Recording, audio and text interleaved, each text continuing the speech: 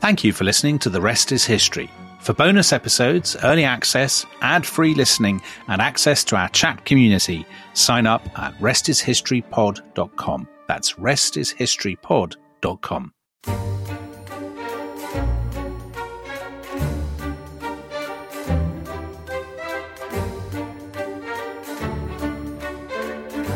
Hello, welcome to The Rest is History. It really is a grey old day here, the rain pouring relentlessly down, and what I wouldn't give for a little bit of the Aegean sunshine.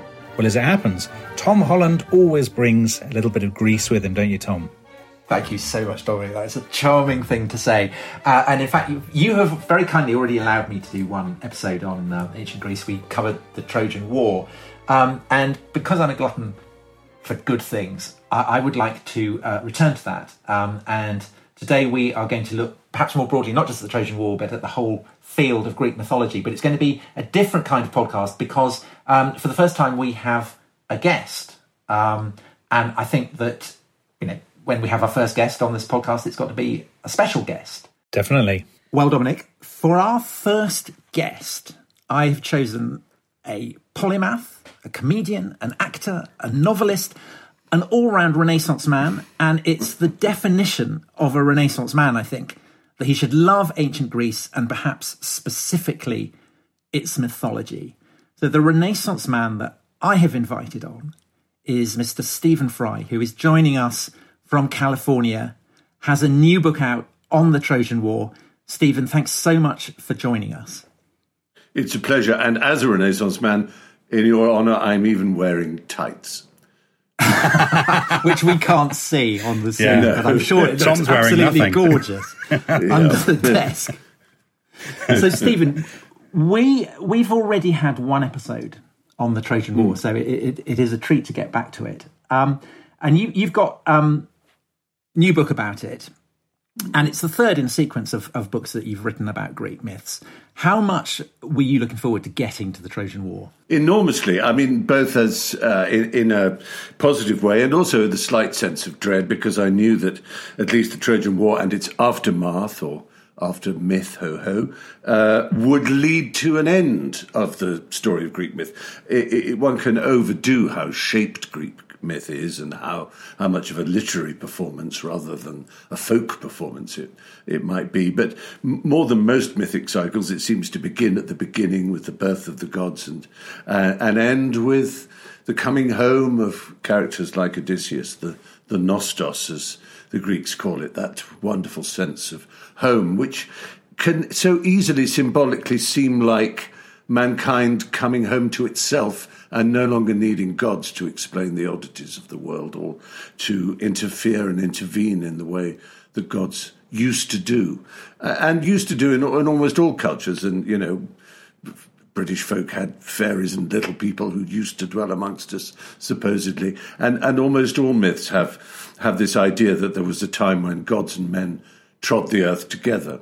And the fact that it had to come to an end somehow, that the Trojan War, and particularly the coming home, even the tragic coming home of Agamemnon, and the slightly less happy coming home of Helen and Menelaus, and the apparently happy coming home of Odysseus to the hearth, to their own families, to their own problems and squabbles, rather than just continuing to be puppets of the gods, is a wonderful sense of closure anyway. But the Trojan War is the final explosion of gods and humanity broiling together under the sun in the dust. And that's something I've really looked forward to. I tell you the thing I didn't look forward to, because I don't think of myself as that sort of person, was the butch mano-a-mano fighting that formed so much of the Iliad. And I thought I would get rather... But, reading it again, it is extraordinary how beautiful, poetic, strong and perfect, really, Homer's writing about these fights is. You would think they become repetitive and boring, even in the violence of, blood and brains shooting out of the sockets of a helmet and, some of the really quite cinematic and horrific images. You would think you'd tire of them, but actually there's something quite genuinely noble and remarkable about the fighting, which I never thought I would find, because I think of myself as a typical child of my age for whom militarism and the warrior code is for saps and is for Spartans, and we're all Athenians. That sort of sense that it's a bit over. It's part of what we now call toxic masculinity. And yet characters like Ajax and Hector and Achilles and Diomedes, the real warriors in the story, as opposed to the sharp operators like Odysseus and Nestor and so on. There is a quality to them that continues to speak to you across the thousands of years that is just remarkable. And I was very pleased that my publishers, when they read the manuscript, they found that the actual fighting in the sand in front of the walls of Troy was, for them, really important part of it. If I can, I know Tom wants to ask you lots of questions about myth in general, but one thing that interests me, so your first book in this cycle was about the gods, and then you sort of did heroes. And this one, you've moved a tiny bit more towards history, because the Trojan War is an event that people argue about. So was that, did you write about it were you conscious of adopting the same voice, as it were, that you had with the earlier books? It's a really good point, that, Dominic. And yes, it's part of what I was saying about coming to the end of the mythic nature of this whole story as it becomes to leak into historicity of some kind. I think it's fair to say that for most of the modern age, what we call the modern age, we didn't think of the Trojan War as having any historical basis, and it wasn't really until Schliemann and the late 19th century and his excavations that this idea that it could really have happened, that there could have been a war in a historical place like that, became clearer and clearer. Though, of course, that's a whole other story. Schliemann was a showman and a fraud and all kinds of things. And as some archaeologists made the point that with his dynamite and his readjusting of the sites, he finally destroyed Troy in a way that the Greek armies never could. But yes, it is interesting. And I had an image for it, which is rather cute, I suppose, and therefore not necessarily to be trusted. But it works as an analogy to some extent. That when you begin at the very beginning of the myths, you have these almost archetypal figures, these primordial deities who are what they represent. So Uranos, whom we amusingly call Uranus, of course, is the sky. And to this day, the Greek word for sky is Uranos. So in that sense, you're talking about personifications of abstract or meteorological ideas and elements in the world and the cosmos that humans apprehend, and they give them a name and an agency, and that's a very basic god. And I remember thinking this is a bit like the early days of computer gaming, when in the first generation of 4-bit computing, it was very blocky, and there was no resolution, there were no curves. The colours were very basic, just the primary colours of light, red, green, blue, and yellow. And then 8-bit and 16-bit, you started to get anti-aliasing, as they call it in the graphics world, and you got these polygons with more shapes and more resolution because there was more power and more computing. So by the time you got to the turn of the century, each new generation of computer graphics was becoming more resolved, richer, more complex, more real.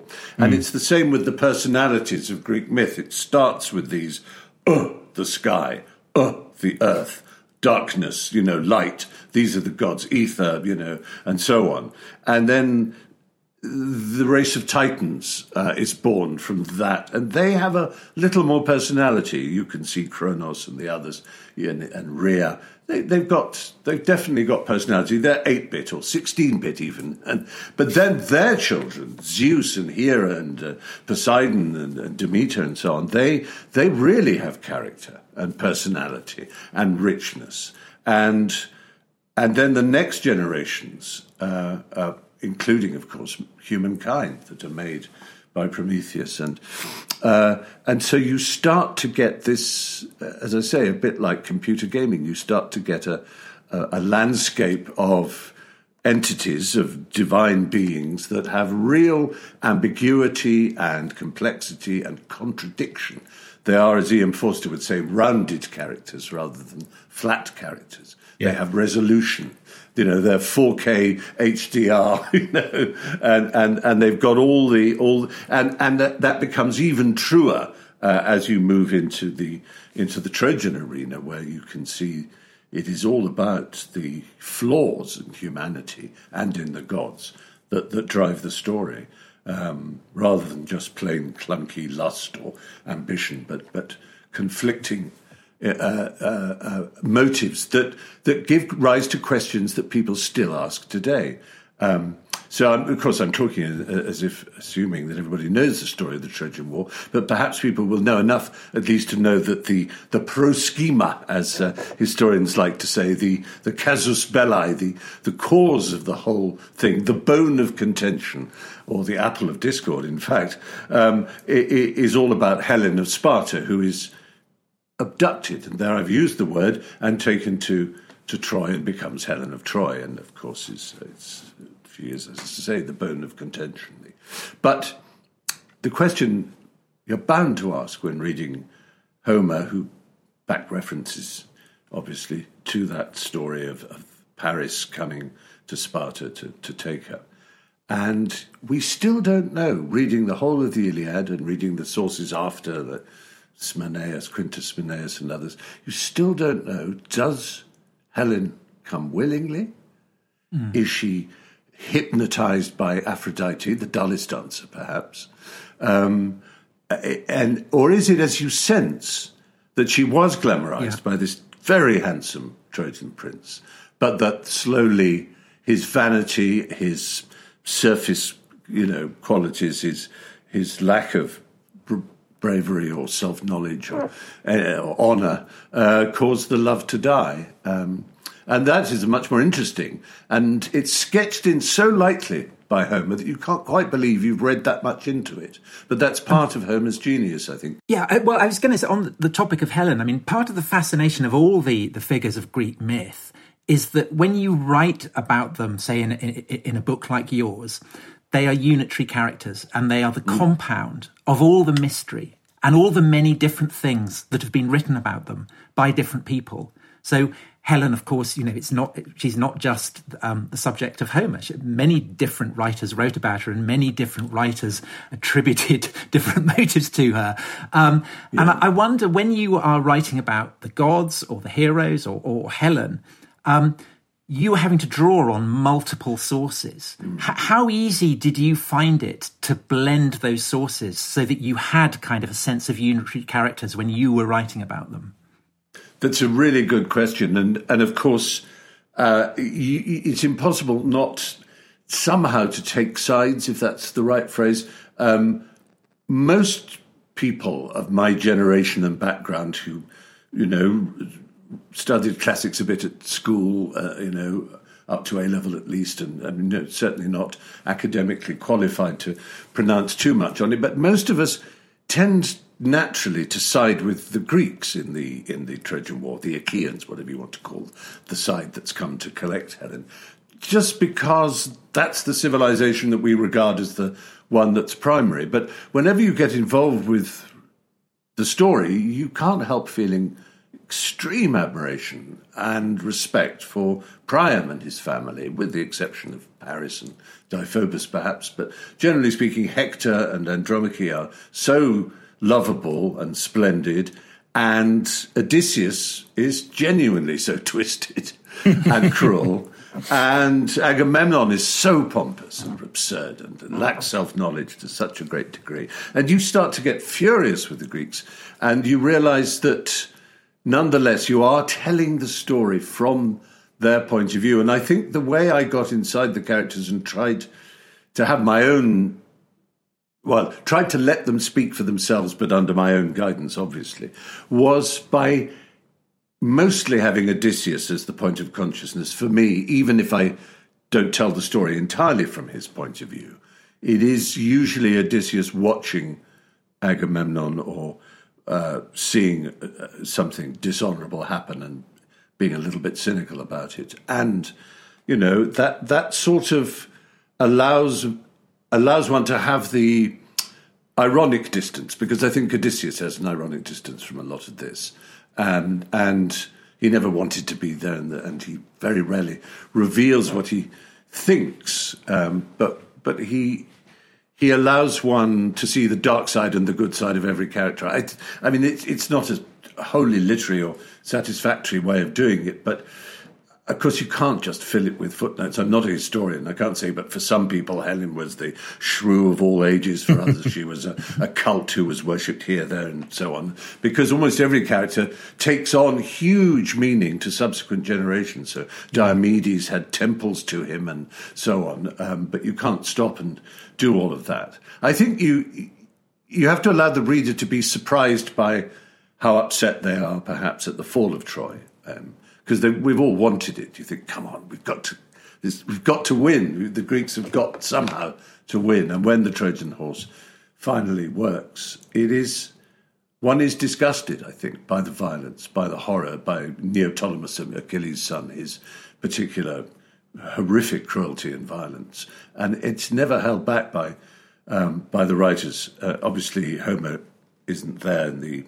terms of the story of the Iliad is finished long ago. It ends with the funeral of Hector, but he refers to what will happen, and then other sources like Virgil and Quintus Mannaeus give good descriptions of terrible violence, and we feel responsible. I think that's part of in the same way, I suppose, that an intelligent and sensitive student reading about the massacre at Amritsar would feel somehow complicit just by being British. It's nonsense. We weren't there. It wasn't our decision. We're not General Dyer. We're not responsible for it. And yet it's a stain on something to do with our identity. We won't go too far into the horrors of identitarian politics just now. But you know what I mean? That there is it's part of the literary adventure of history is that you cannot but identify. And in identifying, when the side that you ally yourself to does something dreadful, you feel that you've done that dreadful thing. But Stephen, doesn't this raise an interesting question, which is that writing about this, I mean, this was a story that was told in a culture that was much more violent than our own, with a cult of honour that we barely understand. And it must be an interesting challenge to retell that story for basically, there's always that argument, which I imagine we all find quite irritating, about the relevance of myths and history and whatnot. But it must be a challenge to write about this story for an audience that don't prize those things, for whom violence is repellent. Yeah, you're absolutely right. I think it's one of the real difficulties facing historians and retellers of any tale of the past, and I'm talking about the recent past, which you, Dominic, know very well, for example, have made your study, is that subsequent generations find it very hard sometimes to understand what you might call the codes behind. Yeah. So, for example, and my generation of godsons and nephews and nieces, sometimes if I watch a film like, I don't know, it could be Brief Encounter or The Way to the Stars, some Second World War movie, they genuinely say to me, did people talk like that? Yeah. And I'll think, actually, is it that odd? Maybe it is. So well, why do they hide everything? They don't talk about what they're feeling at all. And I think, gosh, that is true. I mean, we sort of knew as a kind of joke about the stiff upper lip Englishman, but come to think of it, Michael Redgrave and Kenneth Moore, Johnny Mills or whoever, they speak off the subject all the time. And this is recent. I knew Johnny Mills. He was actually a very close friend. And my parents' generation were exactly that generation. And I don't think of them as being a different sort of human. And yet the codes of conduct and of emotional language and of even of what is loss, what is honour, what it is to be a good human. There are a lot of very puritanical young people looking back at recent culture and judging it. And as you know, we now have to have apologies up in front of every film to explain that they reflect a different way of looking at the world. So if you go back thousands of years to the Bronze Age, where you haven't even got the advantage of writing to give you an insight. All you have is the marvellous detail of, for example, a good example of what I guess you're referring to, Dominic, would be the code of what to do with a dead body, which is to us a kind of well, we might know the story of Antigone, which all revolves around not burying someone. So, and we know that it's important in the Middle East to cover a body very early. So you can sort of get the idea that, but we tend to use what I think anthropologists call the functional fallacy. That's to say, we say, oh yes, you cover a body early because otherwise it corrupts. There must be a good scientific quick reason that's the reason behind kosher food. It spoils in the heat. Everything has to have a reason. Whereas in the Homeric code, the covering of a body with earth, or the burning of it, or the expiation and the treatment of guest friendship and other codes like that, while you can try and put a reasoning behind it and give it a function, it's probably, without going too left bank intellectual, it is probably better to treat it in a slightly more Levi-Strauss kind of way. It's a phenomenon of it's an expression of behaviour that is rewarded by examining it and thinking about it, and not just instantly saying, oh, it's because. Because is actually less interesting than how they lived this code. And as you say, the violence to us is unspeakable, partly because of the pain. We just think of the awful pain of these wounds, suppurating, and the screaming of men as they're hurt. And also because, we don't... There's no sympathy. It seems that all the sympathy is displaced into religious, obsequies and funeral rites and ointments and unguents and so on. But that really you're looking, as a Westerner with our culture and our post-romantic codes of sympathy and so on, we're looking for those tiny moments in Homer which we pick out. I choose Homer because it's the clearest source. So that would be what's he called, Antilochus, the son of Nestor, running along the sand to tell Achilles that the noise that has caused Achilles to look towards the fighting is the fighting over the death of Patroclus, and then he has to squat in front of Achilles and hold both his hands. And as Homer says, not so much in friendship, but more to stop Achilles harming himself. And Achilles sobs and sobs. And you think there's a point of contact for me, a soft, liberal, in the widest sense of the word, Westerner, with my values that come from Keats and Tennyson and Dickens and, the whole armoury of Hollywood and soft culture, and, that we must be lovely to each other, and that when we do love each other, we break down in tears, and our emotions, have a righteous, order of expression. And so you see that finally happening in Homer, and it's like you gush with, oh, what a moment that is. Or the moment when, Andromache and Hector he's got his helmet on, and the flash of the helmet flashes in his baby Astyanax's eyes, and Astyanax opens his eyes and starts to cry because he's scared by the nodding plume of his father's helmet. And Hector laughs and takes the helmet off, and they laugh at the boy for being frightened. And underneath it all is Andromache thinking, you're going to die today, Hector. And he's saying, I'm not going to die today. It's all right, not today. And the child is going to die as well. And how that child dies is so horrific as well. Yeah. So it's like these tiny moments. It's all you need, and it's a very important part of storytelling. Is how small those moments need to be. I remember being taught this as a wonderful lesson by a friend of mine who was really my sort of rabbi for storytelling, as it were, because he spoke in wonderfully rabbinical way. It was a man called Bill Goldman, who wrote Butch Cassidy, the screenplay, and the Marathon Man. And he did the Princess Bride, is that right? Princess Bride as well, who we've already name-checked on this podcast. Never fight a land war in Asia. In Asia, it's a great one, isn't it? One of the ineluctable truths, exactly. Yes. But he was saying to me how, for example, Butch Cassidy and the Sundance Kid, he wrote as a comedy. He said you just need one or two tiny moments to remind the audience that what's behind this is death. And then they'll go along with the ride, they'll love the characters, but behind it all, there'll be a bell tolling. And in Butch Cassidy, it's a lot of comedy between Paul Newman and Robert Redford. But there's one moment when they get their pardon from the sheriff, and he just hands them the pardon, and he looks Paul Newman in the eye and says, "You're going to die bloody, Butch. You do know that." And then there's a second of cloud goes across those blue eyes of Paul Newman, and then he jokes again.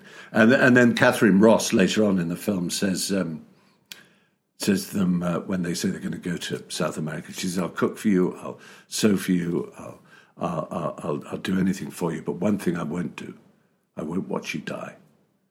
And Bell said those are the only two moments in the film which are in any way a kind of downbeat moment, and yet they hang over it. So for all the banter and the fun that the characters have, who are those guys? All this sort of wonderful comedy, there is that little plangent sense. And similarly, in all the horror and martial conquest and genealogical name-calling of families and dynasties and so on that Homer gives you, there are these little pinpricks of human interaction that just make the whole thing so real that you come back to it again and again. This episode is brought to you by BetterHelp. Now, a lot of us spend our lives wishing we had more time, don't we? But the question is, time for what? If time was unlimited, how would you use it? Well, Dominic, you'll know that my great love is cricket, and cricket is a sport that notoriously takes up a lot of time. So imagine if I had even more time, just how brilliant I would be. And I've worked out that the best way to squeeze things into your schedule is to know what's really important to you so that you can make it a priority. Well, Tom, therapy can help you figure that out. A therapist can guide you through the process of defining your values and understanding your priorities, so you'll know what things you can spend your time on that will really fulfill you. Otherwise, you'll always be wishing for more time. So if you're thinking of starting therapy, give BetterHelp a try. BetterHelp offers convenient, affordable online therapy that comes to you. Just fill out a brief questionnaire to get matched with a licensed therapist and switch therapists anytime for no additional charge. Learn how to make time for what makes you happy with BetterHelp. So visit betterhelp.com/restishistory today to get 10% off your first month. That's BetterHelp, HELP.com/restishistory.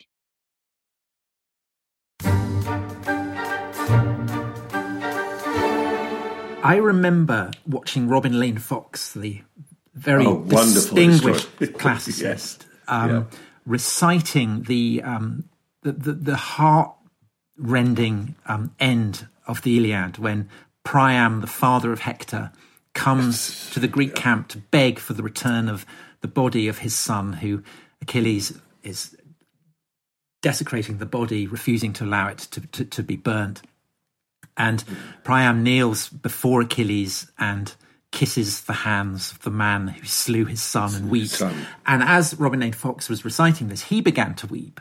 And it was an incredibly powerful moment, the kind of sense of people being joined across the millennia in this shared experience of the trauma of it. But I was thinking that, Robin Lane Fox was from a generation who marinated in the classics, absolutely kind of raised in this kind of stuff. And you were talking about that there's a kind of generations that were absolutely habituated to the study of Greece and of Rome. And now, as he was saying, we live in an age where that is much less the case. And yet the success of your books suggest that still this stuff has a cut through, but perhaps particularly to children. And it's odd, isn't it, that this should be so violent. It's about death, it's about slaughter, it's about rape, it's about all the most horrendous things. And yet it always cuts through to children. And this is how children get introduced to antiquity more times than not. Certainly how I was. And isn't that a paradox? It is. It's I wonder about it a lot because I most of the communications I get and requests for, letters and thoughts about these books is from either children or their parents, so I have considered why it is, and I wonder if it isn't something to do with where the stories are poised between reality and symbolism. I'm sure you get this, both of you, and yet it's quite hard to explain why I think these stories are so different from fantasy. Because people will say, oh, yes, because I love the Game of Thrones, or I love Tolkien or something. And I'll go, yes, well, that's very nice too. And they'll say, but that's similar, isn't it? It's got dragons and monsters and people with superpowers. And I go, yes. And yet, while that's true, I don't think of Greek mythology as being like that, even though it reasonably is. And nobody likes people to be snobbish about fantasy franchises, and it doesn't help with the study of classics or the study of history to be dismissive of passions that young people have in terms of storytelling. So if they love their Tolkien and their J.K. Rowling and their Game of Thrones and their Marvel cinematic universe, then that's fine. But I think the gods thing is somehow children are aware of this sense of it belonging in a special space where humans and these fictional gods they don't really believe in, but they know they're on their side. The children know about them. They've collected their details. They feel they can belong in that world. And I think they love what academics call double determination, which sounds a very strange idea, but is one of the things that's particularly interesting in late Greek myth is when, say, Paris is aiming his arrow at Achilles, you can tell the story that he gets off a lucky shot and it lands in the heel of Achilles. Or you can say that Apollo appeared and held the arrow for him, held the bow, and guided the shot, because that's what Apollo, god of archery, might do, and he's on the side of the Trojans, and it is actually written that he would be, in some respects, the author of Achilles' death. There's an earlier prophecy about that. Well, you could say, as Homer does, that there is Apollo and there is Paris. Or you can be more like an author is, saying, the muse wasn't with me last night.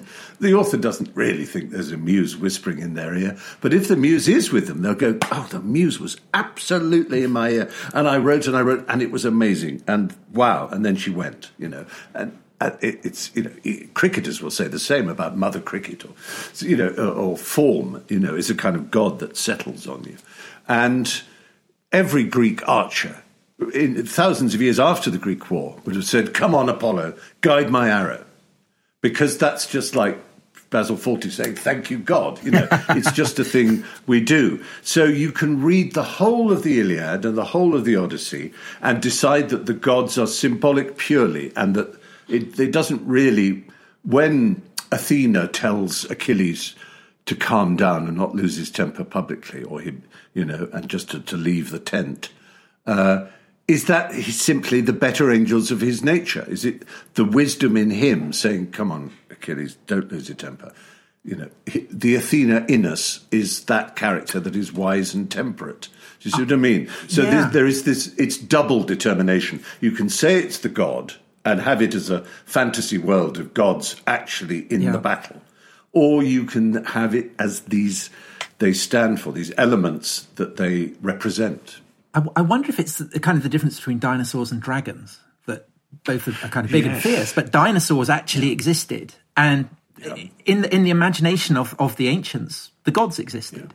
Yes. And that kind of, in a way, makes them more... Because I'm, at the moment, I'm kind of doing a sequel to Troy. So I'm writing a history of ancient Greece in which the gods do continue to play, because they did have roles. Yeah, indeed. Philippides running from Athens to summon the Spartans to come and join them at a marathon, and he's running back, and the Spartans have said that they're going to come late, and he meets with Pan, the great god Pan. This is what Herodotus says, and Pan says, I will be there at Marathon. And then at Marathon, sure enough, the Persians experience panic Pan is there. Yes, Pan and so is I'm there. kind of writing it and putting the gods back in, and it's kind of like rewilding history, because suddenly all kinds of things make sense. So I've been kind of thinking about this, that I think part of the appeal of it almost is entering a world in which these gods are possible, and there's something about their glamour, their mystique, the kind of way in which then they behave terribly.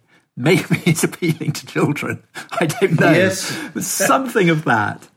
I think you may be right, and I like your dinosaur dragons idea. I think there is this sense that I had, and I'm sure you had, as a child when reading Greek mythology, that somehow there was it goes back to something truthful or something pure and right, whereas a single-authored fantasy world like Tolkien's or Narnia or any other, while it can be terrific fun, doesn't have that sort of authenticity, that sense of it belonging to something real. There's a weight, isn't there, Stephen? Yeah. I think it's kind of a weightiness that there's a sense of rootedness, I guess. Yes. But actually, I wanted to think press that's you right. on this. I'm so glad you brought it up, because in our house, I have a 9-year-old.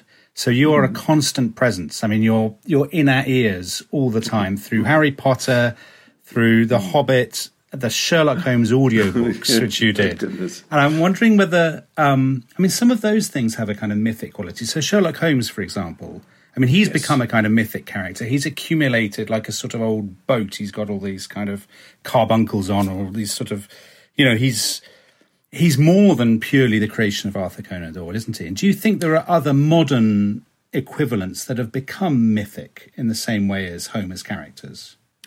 I think Holmes is a pretty special example. I was thinking about this not long ago, about how many characters could you express in a game of Pictionary quite so quickly as Sherlock Holmes. You'd have a looking glass and a deerstalker and a pipe, and instantly, wherever you were in the world, they could say Sherlock Holmes. And you could do it, I suppose, with Charlie Chaplin as a film image character, and maybe with the circles for the ears of Mickey Mouse. When you're moving towards the logo side of characters there, but there is no question that Sherlock Holmes has extraordinary reach through cultures all over the world, and one can look for answers as to why that might be. I suppose the most obvious one is that we all want a Sherlock Holmes in the same way I suppose we want a Jeeves. There is this idea of, wouldn't it be wonderful to have a friend, a mentor, a wise teacher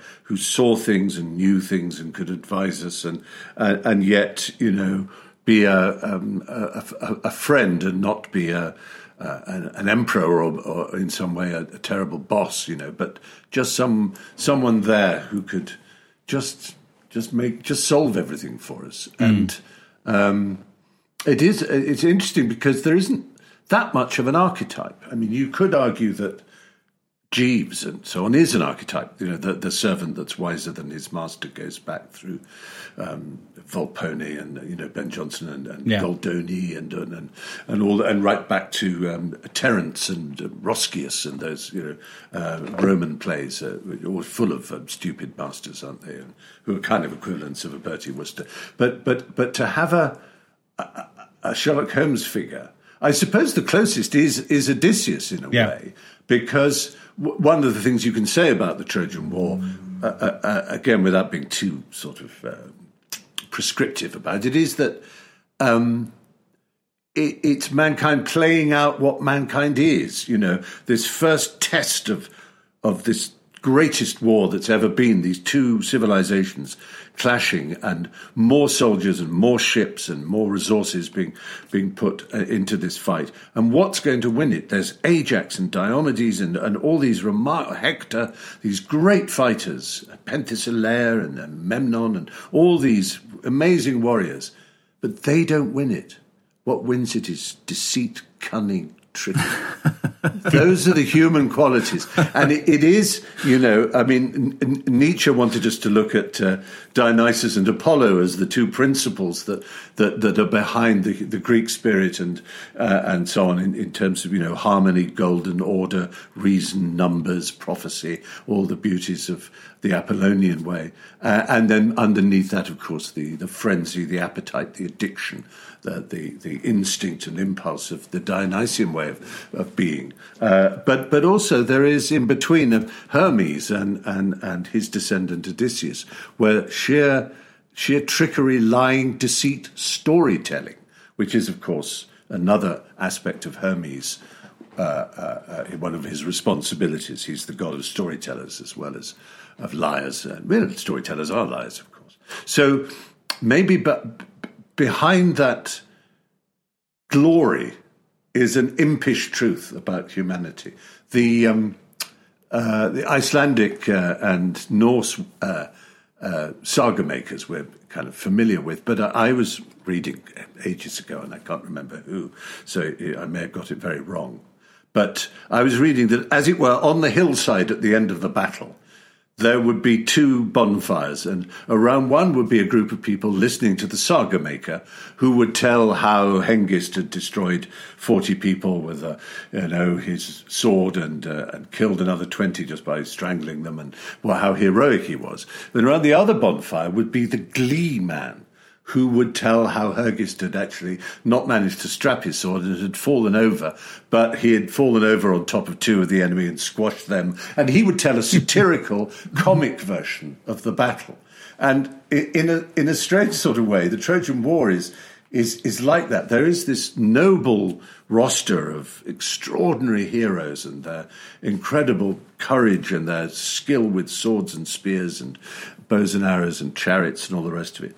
But then there is this deceitful, wicked figure, this delightful, cunning Odysseus who strokes his chin and thinks up ways of using deceit to win the war. And that is what wins it, followed by appalling violence, of course. But it's as if, because I think one of the things about Greek myth is that Greeks must have, and I know it's wrong to say must have, we don't know what they thought, but I would be astonished if the Greeks weren't astonished by themselves. That's to say that they must have noticed how unusual, as you got out of the archaic into the historical classical Greek era, they must have noticed that they now had the writing that the Phoenicians had given them, the Cadmean alphabet, as they called it. So that was fine. But they'd built up a civilization that was actually better than the one across the sea. The Egyptian one had existed for thousands of years and barely changed in that time. It takes an Egyptologist to say, oh, that particular pylon is 3,000 years old, that one is 5,000 years old. But that's 2,000-year difference. If you go back 2,000 years from now, you're in the year 1020, you're 40 years before the Battle of Hastings, and it's a very different world. Whereas the Egyptians stayed the same. And the Greeks appeared to be the first civilization that believed in progress, that wanted to learn new things and change and add and adapt and adopt and evolve in terms of their civilization, their policy, their polities, their city-states, the way they were run. And of course one can romanticize and idealize the Greeks far too much. We know that they also had slaves and they were brutal to their own people when they needed to be and so on, or felt they needed to be. But they were unusual, and they looked at humanity, it seems, in a different way to previous civilizations. Of course, we can only go from either an archaeological record and look at objects, or from a historical record when writing arrives again after the collapse of the Bronze Age and the arrival of the Phoenician alphabet. You can start to see that the Greeks were interested in what humans were, and they wrote plays. And philosophy evolved that examined human motive, and in ways that we don't have any evidence that other people did. And they may have done, of course, but they didn't leave it on cuneiform tablets, and they didn't leave it in any other record for us to see clearly that they had anything like the Greeks' fascination with the ambiguity, complexity, contrariness of human motive and behaviour, and that people weren't just, as I say, the early version, they weren't just 4-bit, blocky, non-resolved, but that people were complicated, and they had warring gods inside them. And Athens itself and Greece, and was a confusing thing. And there were different ways you could choose to live. And you could live by your wits, or you could live by martial prowess. And yes. The Greeks never resolved it. The Romans decided martial prowess would be it. And they realigned Greek mythology in ways to emphasize that. I mean, you know far more about this than me, Tom, and I'd love to hear you talk about the religion of Rome, which is much easier to talk about than the religion of Greece, although there was a religious caste in the time of Athens. Of course, they put Socrates to death, but in Rome, the way they changed Ares to Mars, for example, or the way they changed Aphrodite to Venus, the gods became symbols of a Roman attitude to, didn't they? More, yeah. Wouldn't you? I think the Roman gods are more analog. Yes, that's a good way of putting it. To pursue your metaphor, and I think that you're talking about Odysseus as being kind of cunning and clever and smart and mobile and contradictory, and then you moved on to talking about Athens in very similar terms. And of course, the god who joins them both is Athena, who, for my money, is the greatest deity of all time, because she's so complicated. She is the god of the battle line, but she's also the god of the loom and of the arts of civilization. And I think it speaks wonderfully of Odysseus that Athena chooses him to be her favourite. Yes. And I think it speaks wonderfully of the Athenians that she chooses them to be her people, the people that she looks out for. And I remember as a child that realising that was what served as the gateway drug of moving from mythology to history, of thinking that the Athenians were the kind of Odysseus of the ancient world. Well, of course, there is one mythic origin story of Athens that suggests that actually the Athenians chose Athena rather than she choosing them. That Athena and Poseidon went to the people of the city and asked them which god they wanted to be their patron. And Poseidon offered them spring water and all that, and all good tides and things like that, and said he wouldn't send any earthquakes. And Athena, apparently in this particular version, offered them the olive. I'd go for the olive. And they decided that with the olive, they could build ships out of olive wood. They could use the oil in all kinds of ways, and the fruit of the olive to eat. And so they decided that was a more valuable thing than anything Poseidon could promise them. Let me ask you a very humdrum question. It's about the tone of voice that you adopt. So you're saying that you get a lot of correspondence from children. And I'm wondering whether that, when you started, did you think of when you started with the mythos and the heroes, did you think of these, you didn't think of them as children's books, right?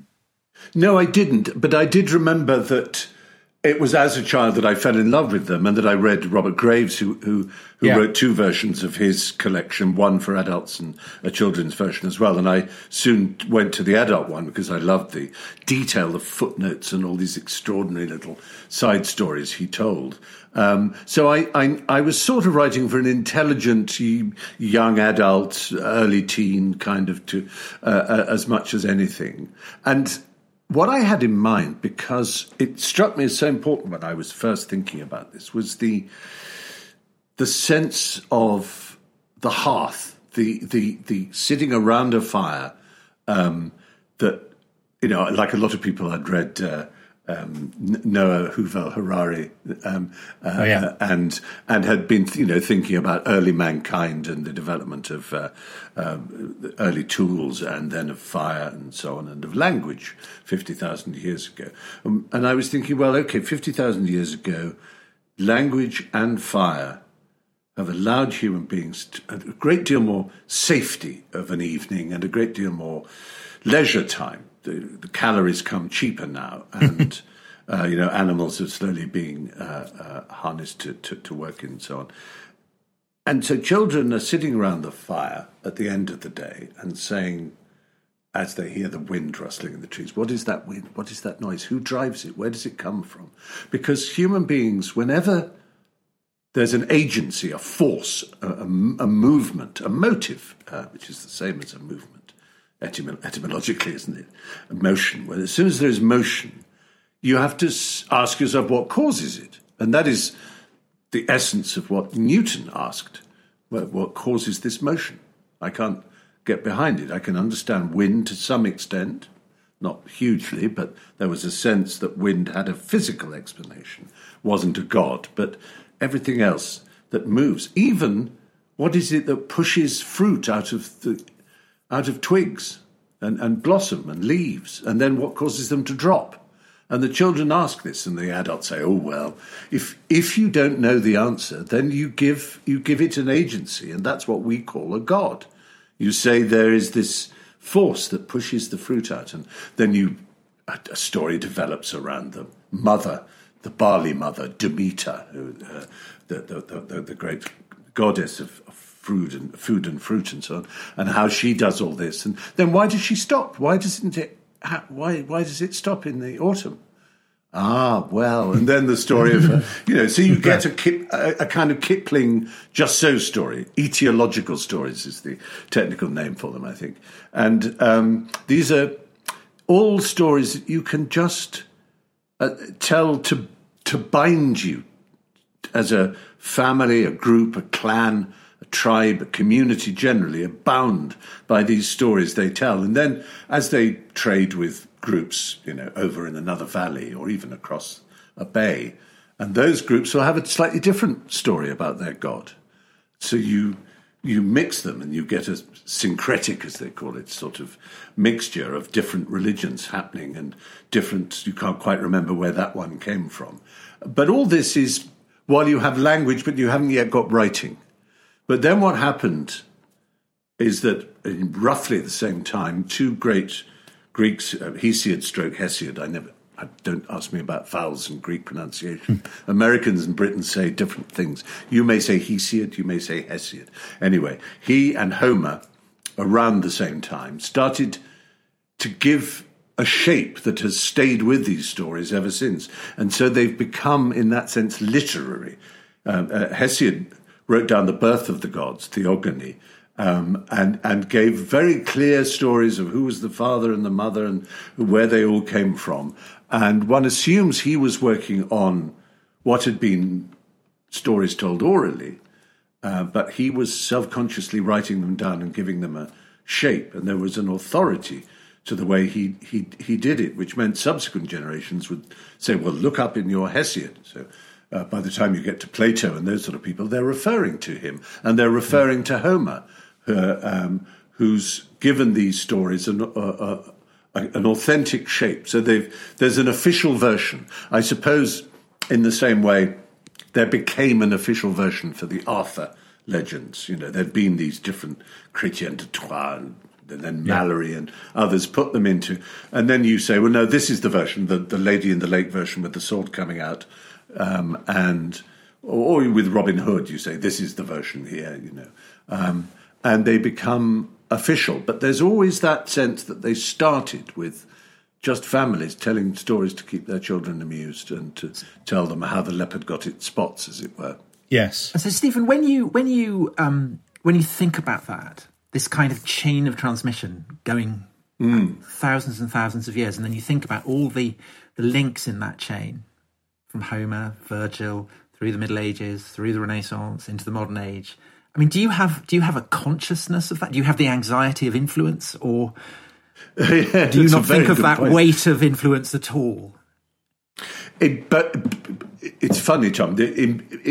It happens in both directions. On the one hand, I feel completely free because I think these are folk stories. They are, in the Jungian sense, part of the collective unconsciousness of a whole people from long ago. They don't have any copyright marks on them. They're public domain if ever anything was. But on the other hand, yes, these are stories that have been burnished and gilded and perfected by every great poet and writer before me, and I am, in that sense, utterly unworthy. But the best you can feel is that I can't spoil them.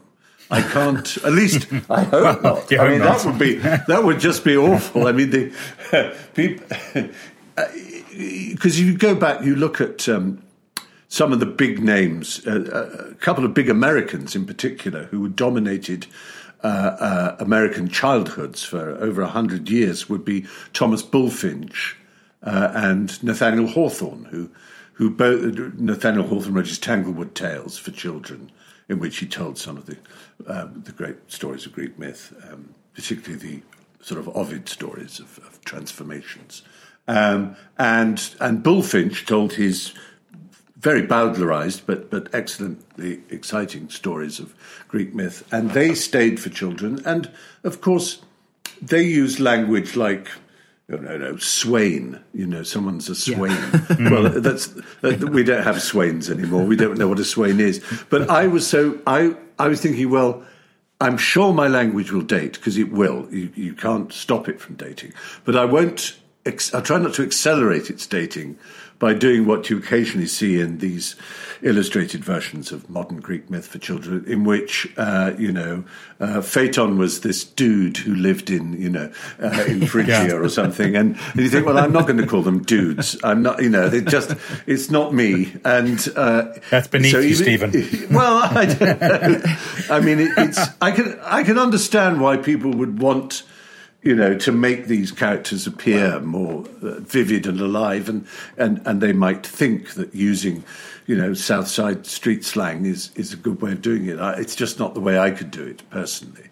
I think another thing is there is a huge proportion of children who are not what we think children are. In other words, who don't spend their lives with their heads buried in Instagram and Snapchat and TikTok and so on, who actually think it's a bit lame and who love the idea of discovering old musty things in libraries. I am sure that if I were 15 now, I would be like that. I would want to go off grid. I would have fun with my friends saying, let's use real telephones, okay? Let's meet next week, exactly. And all that, I'd sort of, go off the grid, and because it would be fun, or even produce a magazine using a Gestetner duplicator rather than, just scanning things.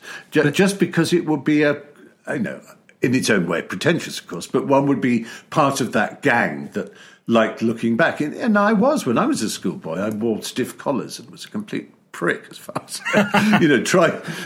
doing all these, looking old-fashioned. Because, but Stephen, you love your technology. I know, that's the weird thing. Famous for loving your technology. Yeah. I'm aware that we've kept you for far too long, but I just wanted to say how, I mean, in a way, how moving it is to be that you were talking about these very ancient tales and about how people gather and discuss them. And here we are, you're in California, we're in England, and yet still we're talking about these stories. And to thank you for having come on and talk to us about it. It's kind of an amazing synergy of ancient and modern. It's such a pleasure, Tom, and I have to say, which I haven't managed to, what an admirer I am of both your work. I love Stephen. What you do for that, and I've listened to them as audiobooks, actually, Dominic, Seasons in the Sun and White Heat. They actually work really well, and of course, I'm exactly the age when I was growing up through these periods of the 60s and 70s in particular that you bring to life so brilliantly. And so between you, you bookend Western history rather fabulously. Stephen, we should be paying you for this.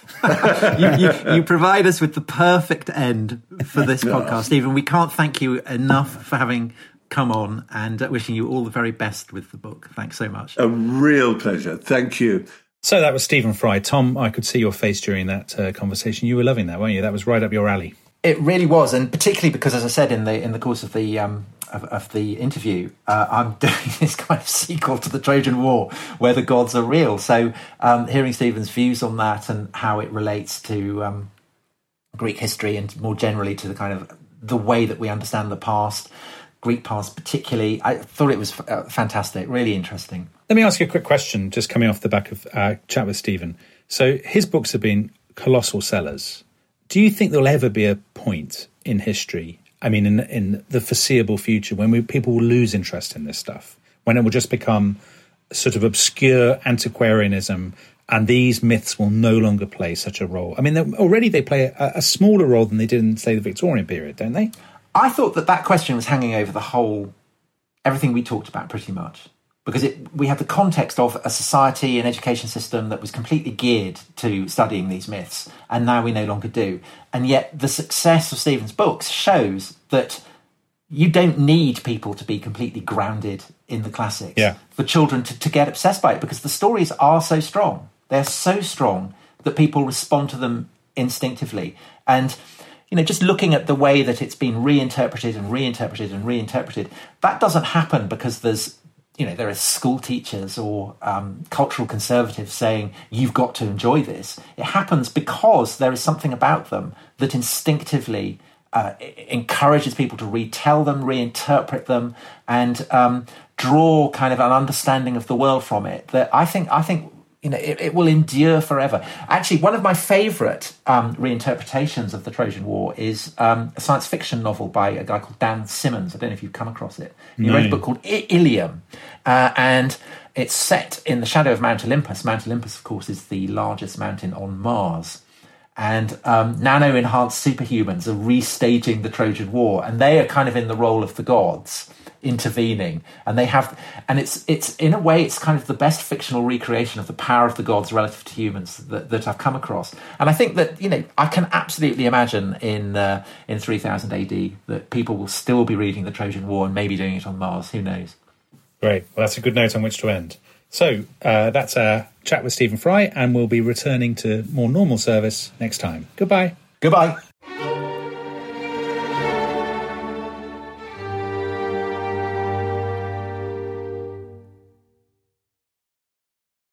Thanks for listening to The Rest is History. For bonus episodes, early access, ad-free listening, and access to our chat community, please sign up at restishistorypod.com. That's restishistorypod.com. Hi, Rest is History fans. If you want more Tom Holland in your life, and frankly, why wouldn't you? I have some good news for you.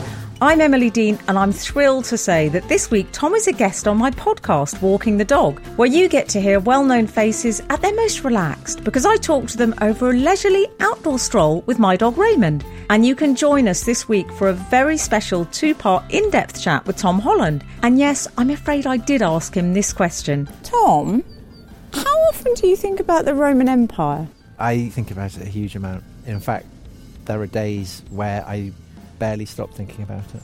My brain is occupied by the Romans. It's like Gaul. If you want to hear more of my chat with Tom, give Walking the Dog a listen this week. And while you're there, you can take your pick from episodes starring the likes of Ricky Gervais, Jack Whitehall and Jimmy Carr. What's that, Raymond? Yes, The Rest is History did do an episode all about the greatest dogs in history. No, you weren't in it. Most spoilt dog in history, maybe.